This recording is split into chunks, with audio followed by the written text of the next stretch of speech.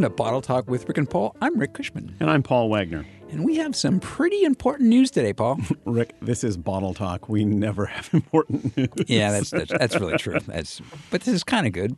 So, Paul, do you like IPAs? I love them. That's because you might be a psycho. You're not the first person to suggest that. Well, besides the psycho thing, which we'll explain in just a second, we've got questions from listeners about storing wine in the fridge, about wine service, and more. And we have some attack-like horrible wine writing. But let's get back to Paul being a serial killer psycho. Hey, wait. Hey, don't blame me. It's a study. Of course it is. All right, this is good, actually. I like this. Yeah. I don't know if there's any validity to it, but it was a study, darn it. Okay, so this is from the scientific journal Appetite. That doesn't sound scientific. I know. I don't know how they managed to come up with a normal name. And anyway, researchers at the University of Innsbruck in Austria did 2 separate studies and found the same thing. If you like certain flavors more than others, it can say something about your personality. I can hardly wait what's going to come out. I like beer. I'm going to get hammered here. No. Here's the thing. Okay, so the scientific thinking is this. Human beings are predisposed to like sweet things sort of as an evolutionary force. Sugar's fuel, right? So fundamentally, we're like keeping ourselves alive by liking sugar, that sort of thing, all right? So what they say is if people tend to prefer other flavors, instead, it means that there were things going on as they were developing when they were young that affected them and their personalities. And let me quote the study, if I might. Yeah, please do. Bitter taste preferences are associated with more pronounced malevolent personality traits, especially robustly with everyday sadism. Well, Rick, I would say that, frankly, it's got to be more masochism because I keep volunteering to do this show with you. That is a malevolent thing to say, my friend. I'm telling you. All right. I think that also explains the craft beer craze. I think it's pushing people towards super hoppy IPAs. I think it's just the malevolence. The malevolence? The everyday sadists. Because I think many people don't like beers as hoppy as they pretend. Oh, brother. And that's just me now. Or was that a psycho thing to say? Well, right. Does that also mean that people who drink these really tannic red wines, does that also mean that they're psychopathic? Could be. And the reverse is this. So people who like a touch of sweetness in their wine, especially they don't drink a lot of wines, what are they, Paul? I'm guessing they're normal. You got it. You got it. So people like a sweet. Anyway. Okay. All right. So we should actually point out very briefly that there is a touch of sweetness to a lot of wines, not to the level that you might notice it, but a lot of very popular Chardonnays in particular might have absolutely 1%. That's right. More, yeah. Oh, yeah. And it gives it a softness or roundness as well. Roundness, touch of sweetness, smooth. Makes it smooth, as we've said. Yeah, and so the people that like that, of course, who make fun of that, I should say, are the real wine snobs. Those are the malevolent personality traits. So now we've identified the wine snob as a malevolent personality. We are never getting invited to another winery, are we? I never get invited anyway. All right. Oh, man. Okay. This is it. It basically says that those sorts of folks, I love this. We have scientific proof, Paul, that wine snobs are antisocial. Well, does it say anything about people who try not to like what other people like? Well, that's the malevolent personality trait. Because isn't that the definition of a wine snob, right? You bring a wine, and no matter how good it is, no matter how popular it is, somebody is. And I told the story before. I will tell it very briefly. Is I had a friend invited us over to his house, very big house. Guy's a mortgage broker, makes lots of money, still has an ego. And in any case, so he pours us a wine. It was a wine I liked.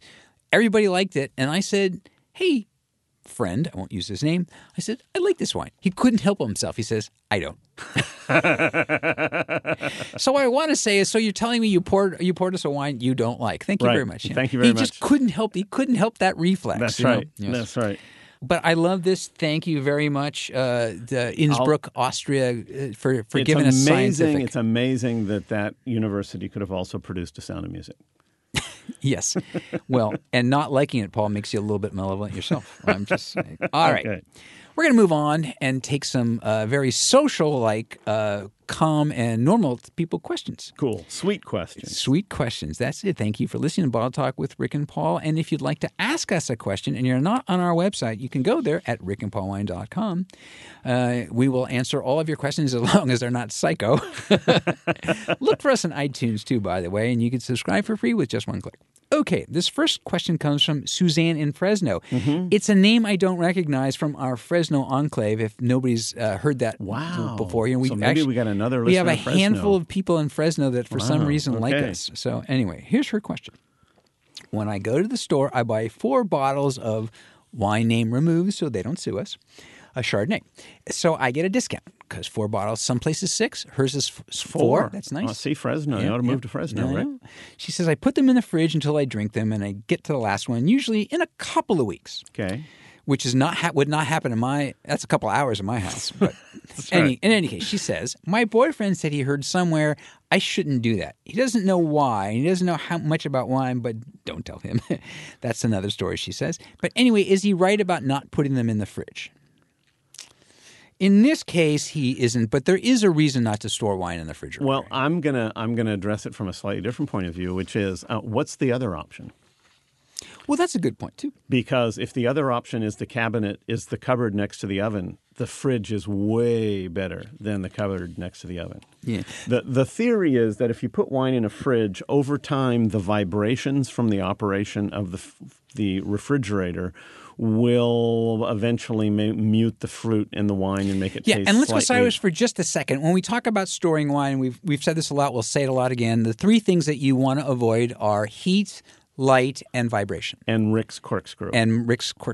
Right. You want to avoid me because they won't store. They don't I'll get to them. They'll be gone. Yes.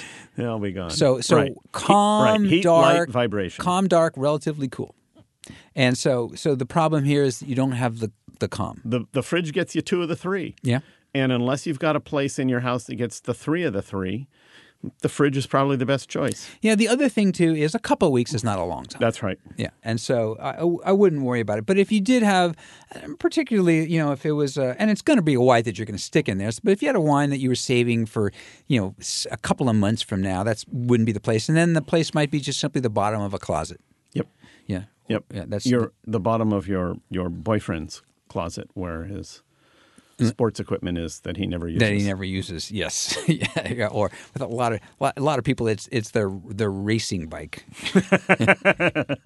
because they never get into it. Okay. Yep. This is from Alexandra in Santa Rosa. She says, I heard you guys talking about wine service, so I did something you said. I know that I should know better than to follow your advice. So, God Alexandra, you, Alexandra. you and yet you listen to us, so we appreciate that. She says, but anyway, there's a restaurant where I know the wine guy is studying for those sommelier tests. So I asked him not to pour all the women first, then all the men, which is what he always does. I said, just go around the table. He kind of freaked, like he was being watched. He didn't know what to do. So I said, never mind, you go ahead. Well, okay, here's what to me what is beautiful about this. How many people walk into a restaurant and are terrified of the sommelier? Yes. And yet here Alexandra turned the tables with one tiny little suggestion. Suddenly she has this guy absolutely petrified of her. Yes. Oh, that's wonderful. I love that. Right. And it probably the fact that he's taking these tests and now that he in his mind has an absolute right way to do it. Well, and not only that, but he's looking around the room wondering, "Oh my God, is this part of my test?" Is this part of the test? Yeah. And of course, the fact that she asked him, there is no other answer other than yes, ma'am. Yeah, right. But Alexandra, you have hit a pot of pure gold here, and you need to do this anytime you think that the sommelier is getting a little out of hand. You just make that suggestion, and trust me, your sommelier will just settle down. I say, make him hopscotch. Would you go 1, 4, 7, 2, 3, 5, please? Because that's the way we're going to work. Okay, you just point. Now, could you pour him, then pour her, then pour her, then pour him? Yeah, and now, if the truth of it is, any good som would say, "Yes, ma'am. Oh, sure, of course, you got no problem. My job is service. That's right. Real service is whatever the customer's always right. This is beautiful. Yes, Alexandra. I'm gonna chuckle about that for some time. We've talked about this once before. We should do a show of this again, which is the som test, which have good points and bad points. But this is clearly a bad point. The guy got rich. That's pretty choice. Okay, that is questions for the moment. We will have more in just a bit. You are listening to Bottle Talk with Rick and Paul. Up next, we have some really horrible wine writing.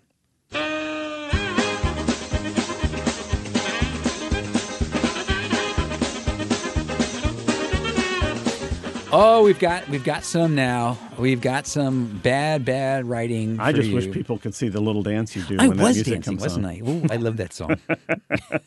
Okay, here's one for you, Rick. Fruit, power, and complexity dominate the nose, followed by soft, well-rounded fruit on the attack. Then the tannins kicked in, unless served with red meat, to co-dominate into the lingering finish. Oh, there's so much wrong with that. There's just so much to love about that horrible bitter wine writing. So I like complexity, as in the fruit, power, and complexity dominate the nose. Right. Power and complexity really aren't things you smell. Well, you know, and but not only dominate. that, but complexity dominating, Yeah. the whole concept of complexity Is is a many lot of things, stuff going yeah. on. Yeah, But then the tannins kick in unless served with red meat. Yeah, so this is How do you somebody s- also just doesn't know how to write a sentence. A sentence, Yeah. an English sentence. That's right. That's So right. if the tannins are served with red meat, they don't kick in, or Well, I'm wondering whether you serve the tannins as a side dish. You get the red meat, the Little plate of horseradish, tannins. and the little plate of Yeah, tannins yeah, on the side. yeah. Yeah. And then, of course, the tannins kick in to co-dominate into the lingering finish. Yes. Co-dominate with what? There's no other co-domination there. They're co-dominating with nothing. well, I like co-dominate. Co-dominate. Yes, as is, I am the co-singular winner. Yeah. All right. Okay, see if you can top that one. Well, this is pretty good. And this is from a Food and Wine website. Arty, funky, intellectual, the name removed so we don't get sued, has crazy acidity for the acid hounds. This is a rock star. Okay. I wonder what that wine might taste Arty, like. funky, intellectual, and acidity. Well, arty, funky, intellectual, those are all kind of, it's like a 1960s poet, right? I'm thinking it has glasses and a beard. This is a wine that has glasses and a beard. An intellectual wine. It's and this is a and- rock star. yeah. Yeah, but see, a rock star wouldn't be arty, funky, and intellectual. It should be a singer-songwriter. Well, it could be like Sly Stone. He's arty and funky, if perhaps That's not true. intellectual. Well, and yeah, he's a that's rock true. star. Yeah, although, yeah, maybe that's what we're describing.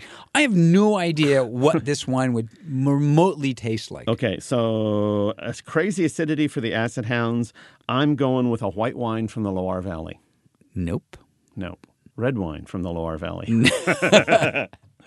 Okay, I give up. It was a Pinot Noir. It was a California Pinot Noir. In your dreams. I Okay, know. All right. Okay. Well. I'm glad we cleared that up. I like that we chose intellectual because that's how we are often described. Yeah. Actually, hounds is how we're often described. Hounds, that's right. It's really doggish, maybe is better. All right, but speaking of doggish, we are going to go back to some questions. And once again, a reminder that you can ask us a question at rickandpaulwine.com if you are not there already. All right, this one is from Tucker in Anaheim. Mm-hmm. Tucker asks, what are cover crops and what do they do? We were at Winery Name Removed, so we don't get sued in Temecula, and they kept saying that they use those. They were really nice, but we both didn't want to ask because they just kind of assumed everybody knows that stuff. What are Right. cover crops? Okay, so first of all, bad on them Yes. to assume everybody knows what they're talking about. When the whole point of explaining stuff to people is to make sure that if they don't understand it, they can ask questions. So bad on the winery. Cover crop is just stuff that grows. And I know this is really going to be complicated, Tucker, so stay with me. A cover crop is a crop that covers the ground. So your vines grow up in the air on trellis systems, and then you've got bare ground underneath them. And many wineries leave some sort of a cover crop. It's sort of a bed of green grasses, etc., that grow on the ground, and it helps keep the soil in place, reduces erosion, and can sometimes add nutrients to the soil. Wait, That's a it's- cover it's a crop. Crop. Okay. Yeah, and actually, one of the ones don't that you think too hard, Rick. find often in wine country in the spring Is mustard. is mustard, that really bright yellow in between. And what they do is they often plow them back in, and it gives the ground all kinds of stuff. They also bring in the good bugs to eat the bad bugs and all that kind of there fun are stuff. some that even bring in sheep to eat the cover crop. That's true. And sometimes they bring in moose to eat the sheep. No, they do not bring in a Okay. sheep. I think moose eat sheep anyway. I just like saying moose. Our next is Matt, one more glass of wine for Rick, please. Our next is from Julie in Walnut Creek. She says, "What are those ice-looking things that I see hanging on the corks? Oh, yeah. Do they have anything to do with natural wine?" No. In fact, Possibly, and technically, you would never see them on natural wine. Is that right? No, you would see, because it's a natural occurring thing. It is. But so here's what they are: they're tartaric acid. Which, by the way, we should say is the stuff that you make cream of tartar out of. Right. Before you run screaming from the room, you were going to say that. If you buy a grape at your local grocery store and mash it down into its chemical components with a big hammer, one of them that would come out would be tartaric acid. Okay. I love this. Julie, don't do this. What Paul's saying is put some grapes and then hit them with a hammer. And the chemical components will appear. That's going to be kind of messy. That is something I would do, Paul, but we don't want Julie doing that. In fact, when the archaeologists look at ancient pots from 5,000 years ago, the way they know they've been used to store wine rather than other... They were mashed with a hammer? No, they have little traces of tartaric acid. Yeah. So it comes from the grapes. And over time, the tartaric acid in solution forms tiny little crystals. The longer it's in the bottle and the more it takes, and the longer time it takes to come out of solution, the more likely it is to create crystals. And that happens at cold temperatures. So if you have a wine that gets chilled down to about 35 degrees, it often will throw, as the technical, a little coating of these crystals either on the cork or you can find them.